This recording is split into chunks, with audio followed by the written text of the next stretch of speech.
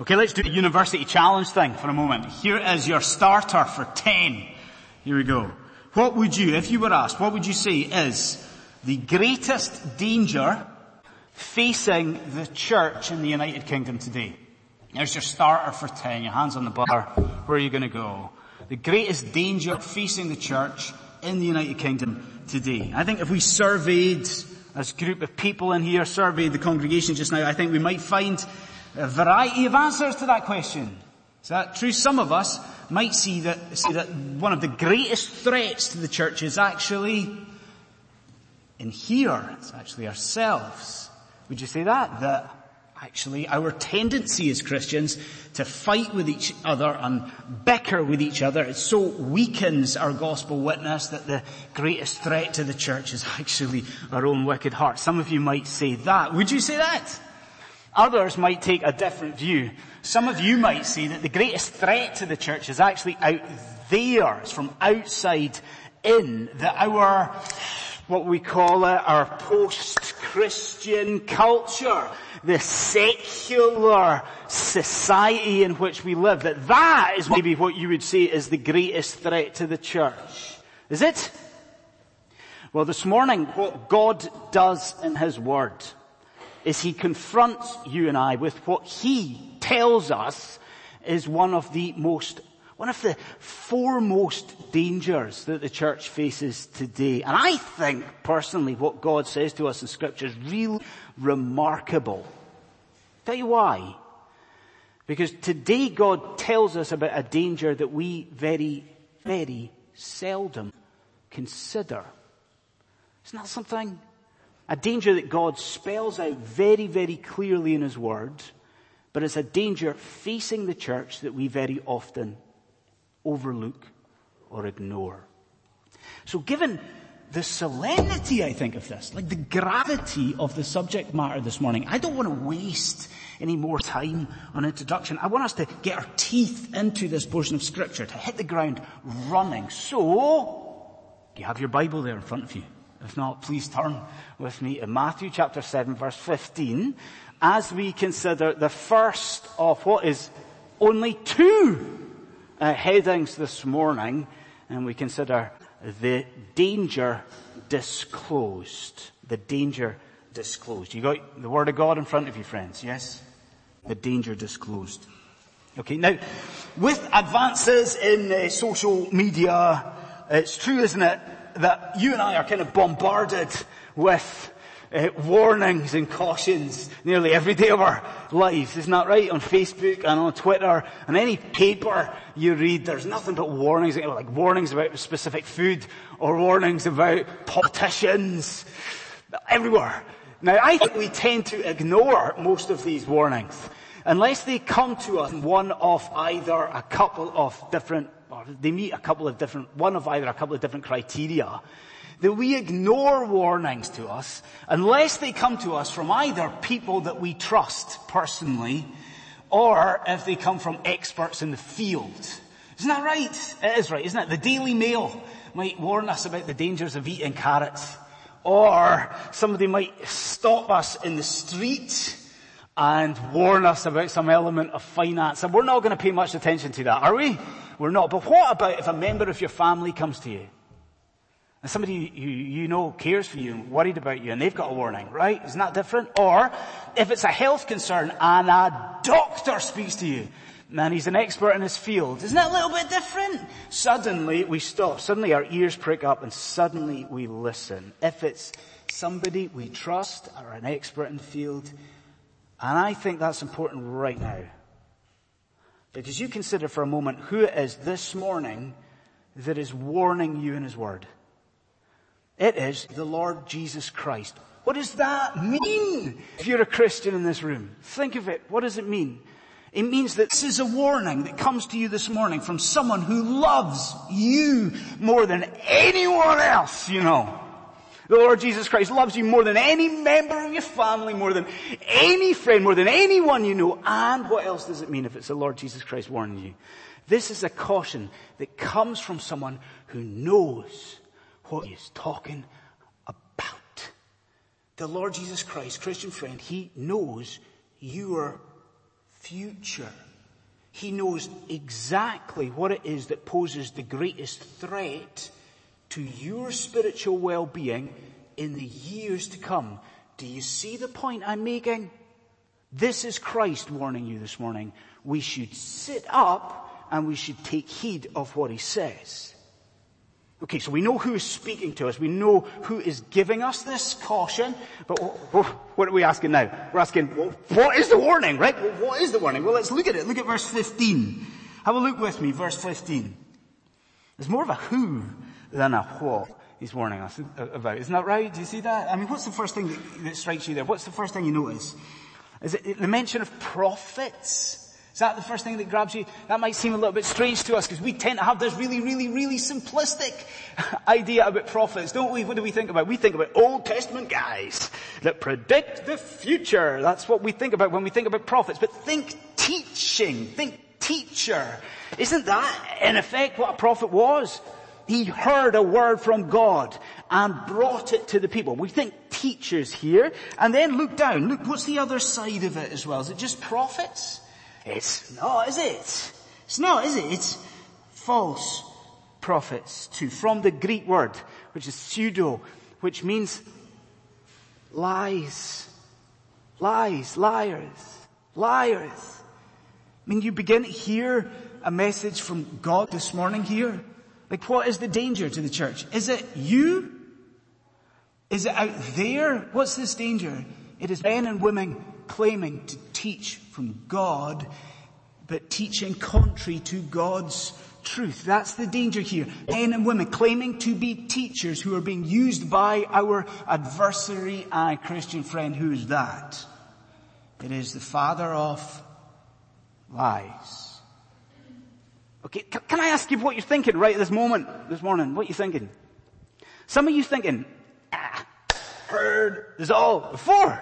Now, you're thinking that maybe if you've been in church for years, you kind of think like false teachers, a threat to the church. Like, come on, Andy, we've heard this before. You know, you're beating the drum before. You thinking that? Is that where you're right at just now?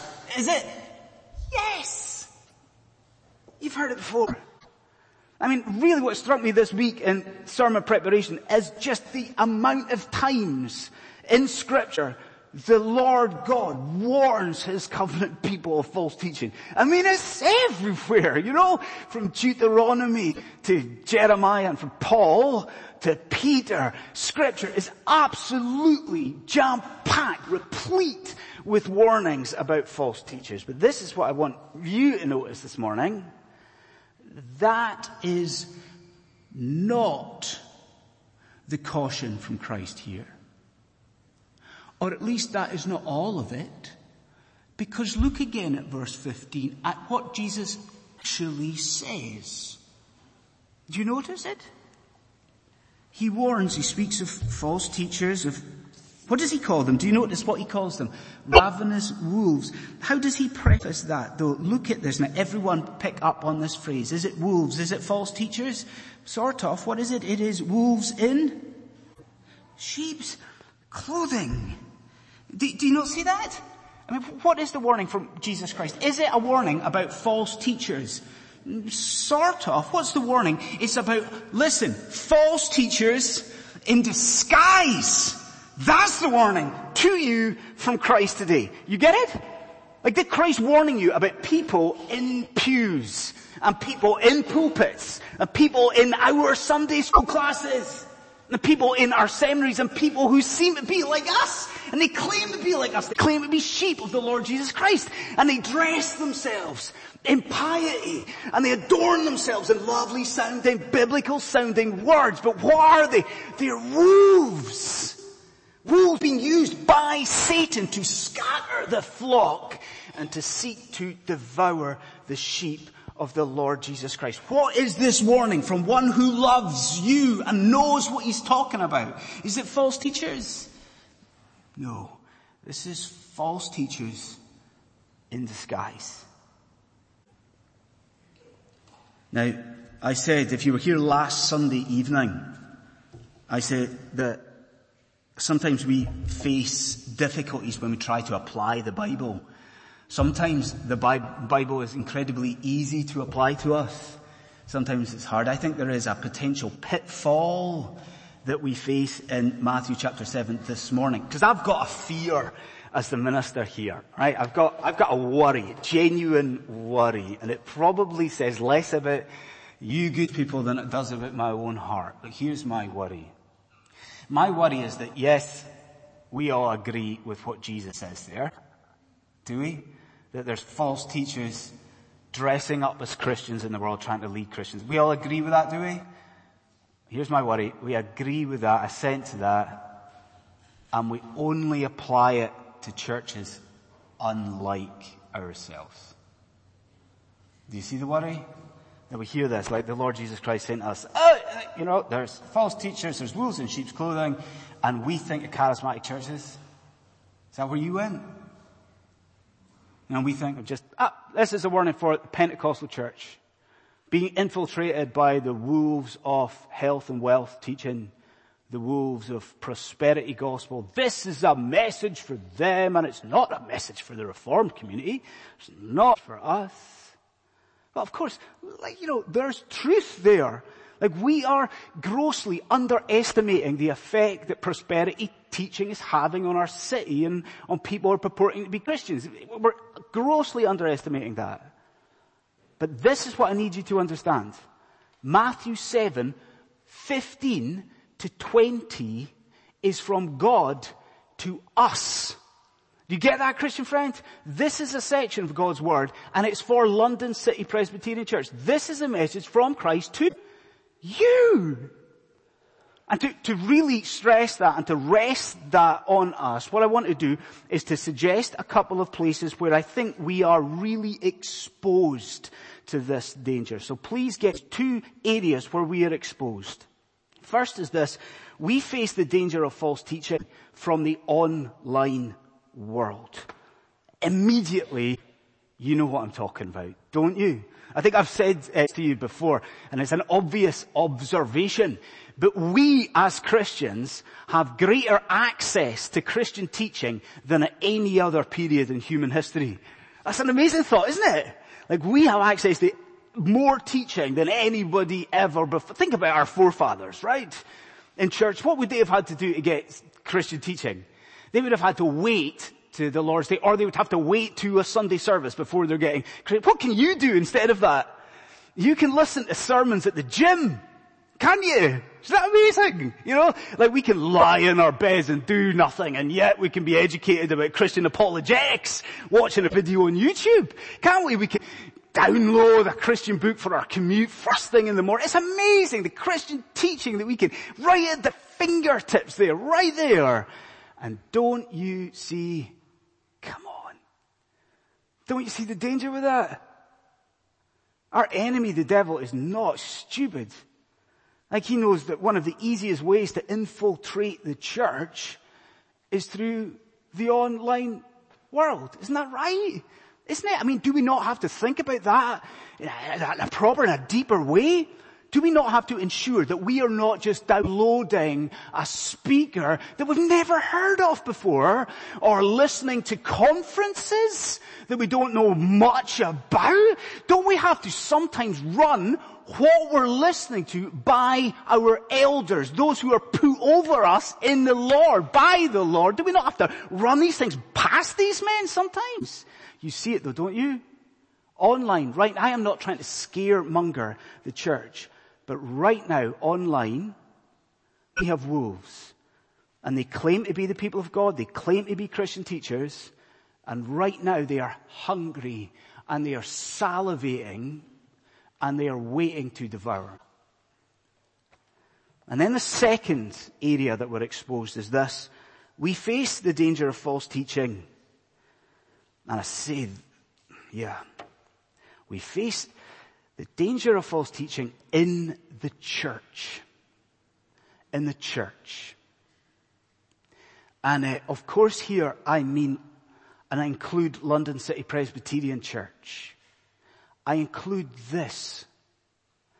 I exhort you to ensure that you take everything that I say, and everything that Harrison says, and everything that the elders teach, and you examine that under the light of Holy Scripture. So I include London City Presbyterian Church in this. But I also mean elsewhere. Because what do we always talk about in this church? We always talk about how transient this community is.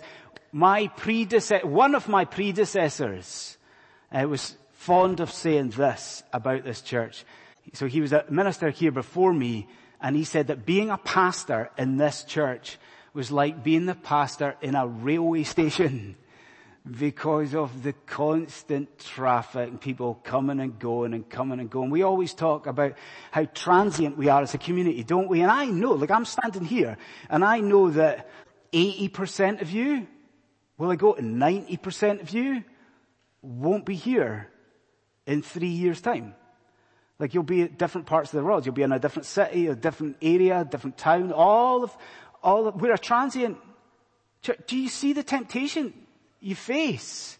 Move into a different city, move into a town. The temptation is for you and I to take a convenience approach to church. Move in a city, move in a town. Why? How do we choose a church?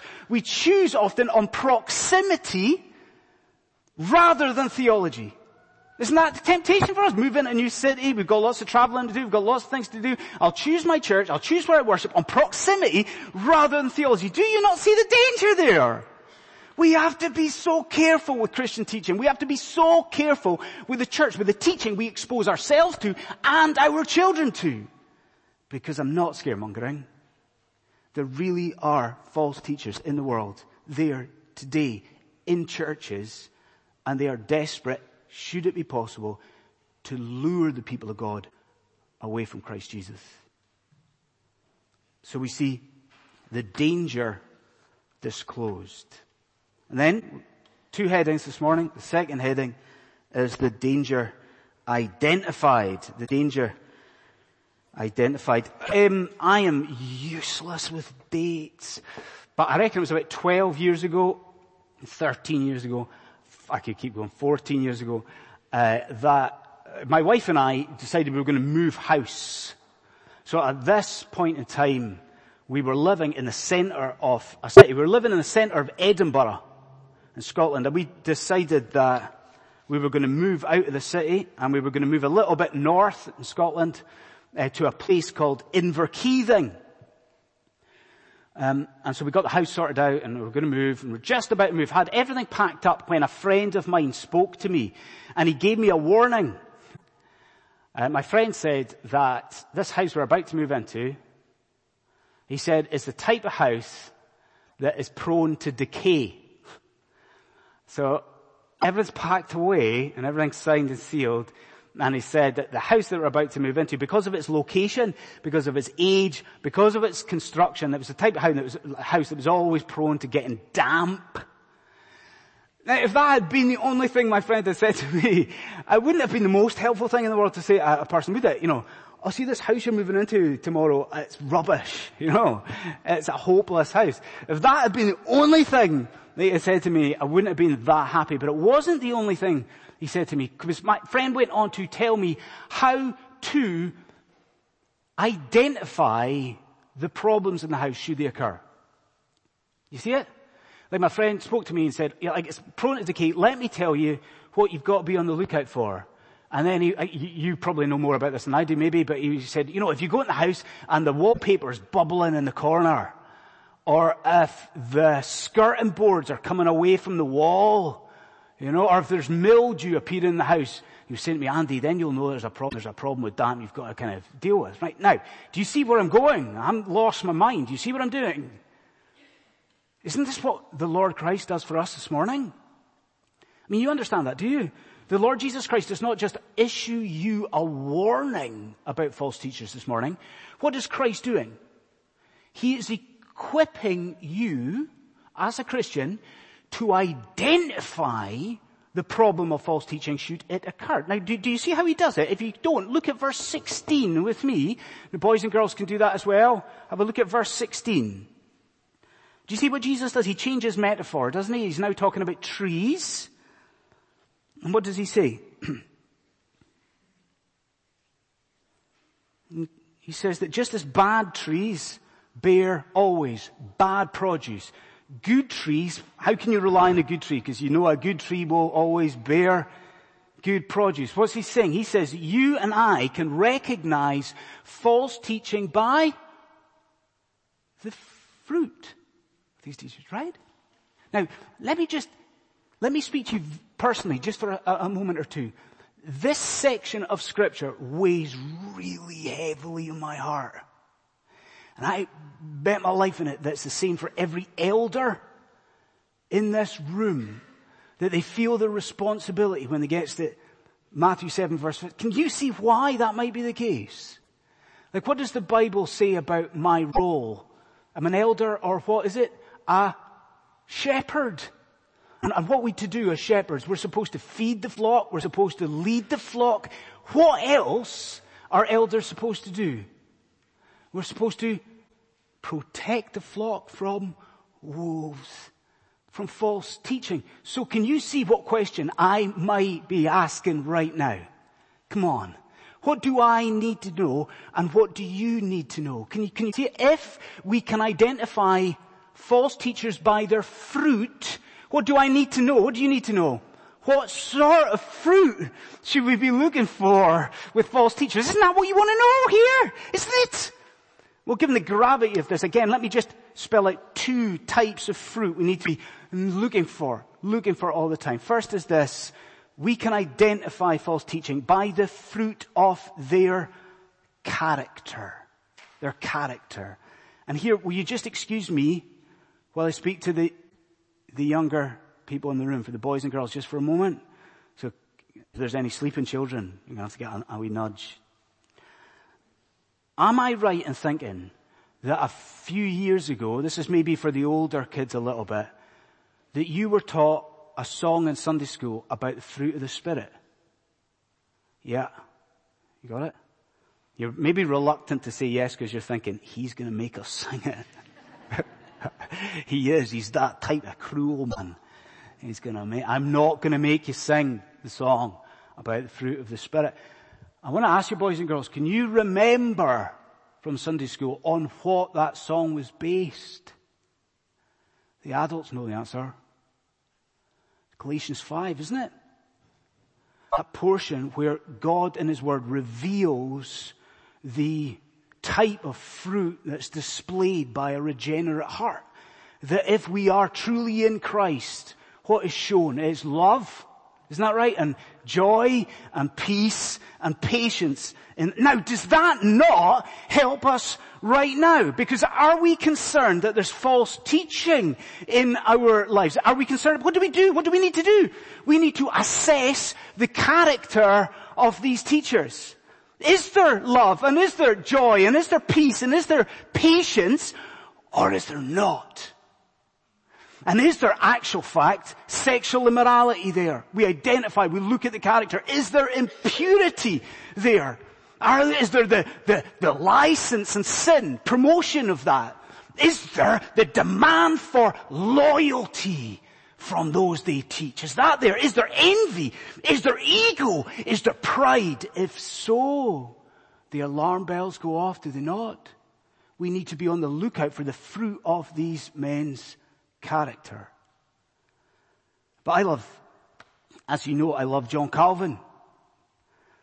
And I love what John Calvin does here, because he's brutal. At this point, John Calvin is incredibly blunt here, because he agrees with us that we should be on the lookout for the fruit of a teacher's character and assessing that. But then he goes on to say, and that is not enough. Not enough. And his logic is clear, because he says, friends, Christians can pretend. Teachers can pretend. Christians can pretend to be holy, can pretend to be loving, can pretend to be joyous, pretend to be loving, all these things. And so what Calvin does is say, no, there is another type of fruit that we need to be on the lookout for. So do you want to know what that is? Do you? Type of fruit to be on the lookout for? Well, you got to work with me and turn to Matthew 12 verse 33. Have a look at that. Now we're nearly closing with us, so have a look. Matthew, just a few pages. Matthew 12 verse 33. Have you got it? Do you see? Do you see it? The parallel. Do you see the Lord Jesus is using the same metaphor again. Do you notice that? He's using trees that bear fruit. It's the same thing. But look at verse 34, halfway through that verse, out of the abundance. Look there. What is the fruit this time? Do you see it? Out of the abundance of the heart, the mouth speaks. What's the fruit? Friends, the fruit is the actual words that are spoken. Do you see how that helps us? Are we concerned that there's false teaching? We assess the character, we assess their lives. What do we also need to assess? The fruit of the actual teaching that these men and women are actually saying. And you can see that, can you? Like in these people we're assessing, are they denying, let's say, the Sermon on the Mount? You listening to a teacher that denies the need for poverty of spirit, listening to a teacher that denies that you need to be salt and light in the world. What do you know about that teacher? Let me be really blunt. Let me follow after Calvin just for a moment. Let me be blunt. What do you know about that person? They are a false teacher. Pure and clear. Or is that person that you've been listening to, are they denying the seriousness of sin? Now if you know your Bible, you know that right throughout the Word of God, that is a telltale sign of false prophecy. Isn't it? And the teachers who say that sin is not that serious, you don't have to worry about your sin in Jeremiah, isn't it? Peace, peace, when there is no peace. Is that what this person is saying? False teacher? Or what about the last one here? What is that great scriptural test of false teaching and false prophecy? Is that person you are tempted to listen to denying the divinity of the Lord Jesus Christ? Is that person casting doubt on the fact that Jesus Christ is eternally the second person of the Trinity? Then we can say surely that person is a false teacher. A false teacher.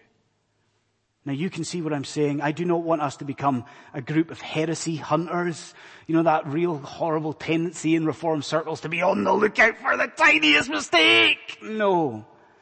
But you and I do need to look out for bad fruit. And we can identify it by the fruit of the character and by the fruit of the words they say. And then I'll end with this. Do you know, like, if you're not a Christian in here just now, if you're not born again in the Lord Jesus Christ, you might think this is all a bit out there, this sermon. And you certainly might think, if you're not born again in the Lord Jesus Christ, that this is not for you. And maybe that's true. Like, this is a message for the church of God. But there is a message here for you if you're not a Christian this morning. You see, in His Word, in this book, what God does, if you're not a Christian, listen. What God does is He reveals your predicament in this book. You ready to hear what that is in a nutshell? That through your first forefather, through Adam, through the one who represented you before God. Do you know what's happened to you? Do you know what you've done through Adam? You have eaten bad fruit. You understand that, my friend? If you're not a Christian, that in the fall in the Garden of Eden, for all of mankind, that we've acted with Adam, we've eaten the tree of the knowledge of good and evil. What does that mean? We have inherited, in our birth, we have inherited a sinful nature, and it's a nature that separates you from God. You've inherited a nature that renders you an enemy of God, destined to face the same fate as these false teachers here, which is what? To be cut down by God in the last. That is your predicament if you're not a Christian in here. But do you know why God does that? Do you know why He reveals that in His Word? I think it's to point you this morning to good news. You ready for the good news? You ready for it? That there is another that bears fruit. Where's that? A friend, over 2,000 years ago, outside Jerusalem, on Calvary Hill, there was a tree planted in the ground. And it was a tree that breaks all the rules. A tree that, though bad, and a tree that, though cursed, is a tree that bears the most glorious and beautiful fruit. And you surely see what I mean. That through the death of the Lord Jesus Christ, the sin-bearing death on that cross, on that tree, then you today can be cleansed of your iniquity. Isn't that amazing? You today can be given a new heart. You today can be reconciled, an enemy no longer, but reconciled to God. Isn't that good news? Isn't it?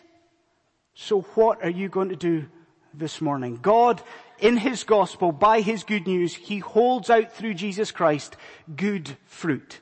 Will you not take? Will you not eat? Will you not bow before the Lord Jesus Christ and confess your sin to Him and, at long last, enter into the fold, enter through the gate and become one of the flock of the Lord Jesus Christ? Friends, let's bow our heads and let us pray.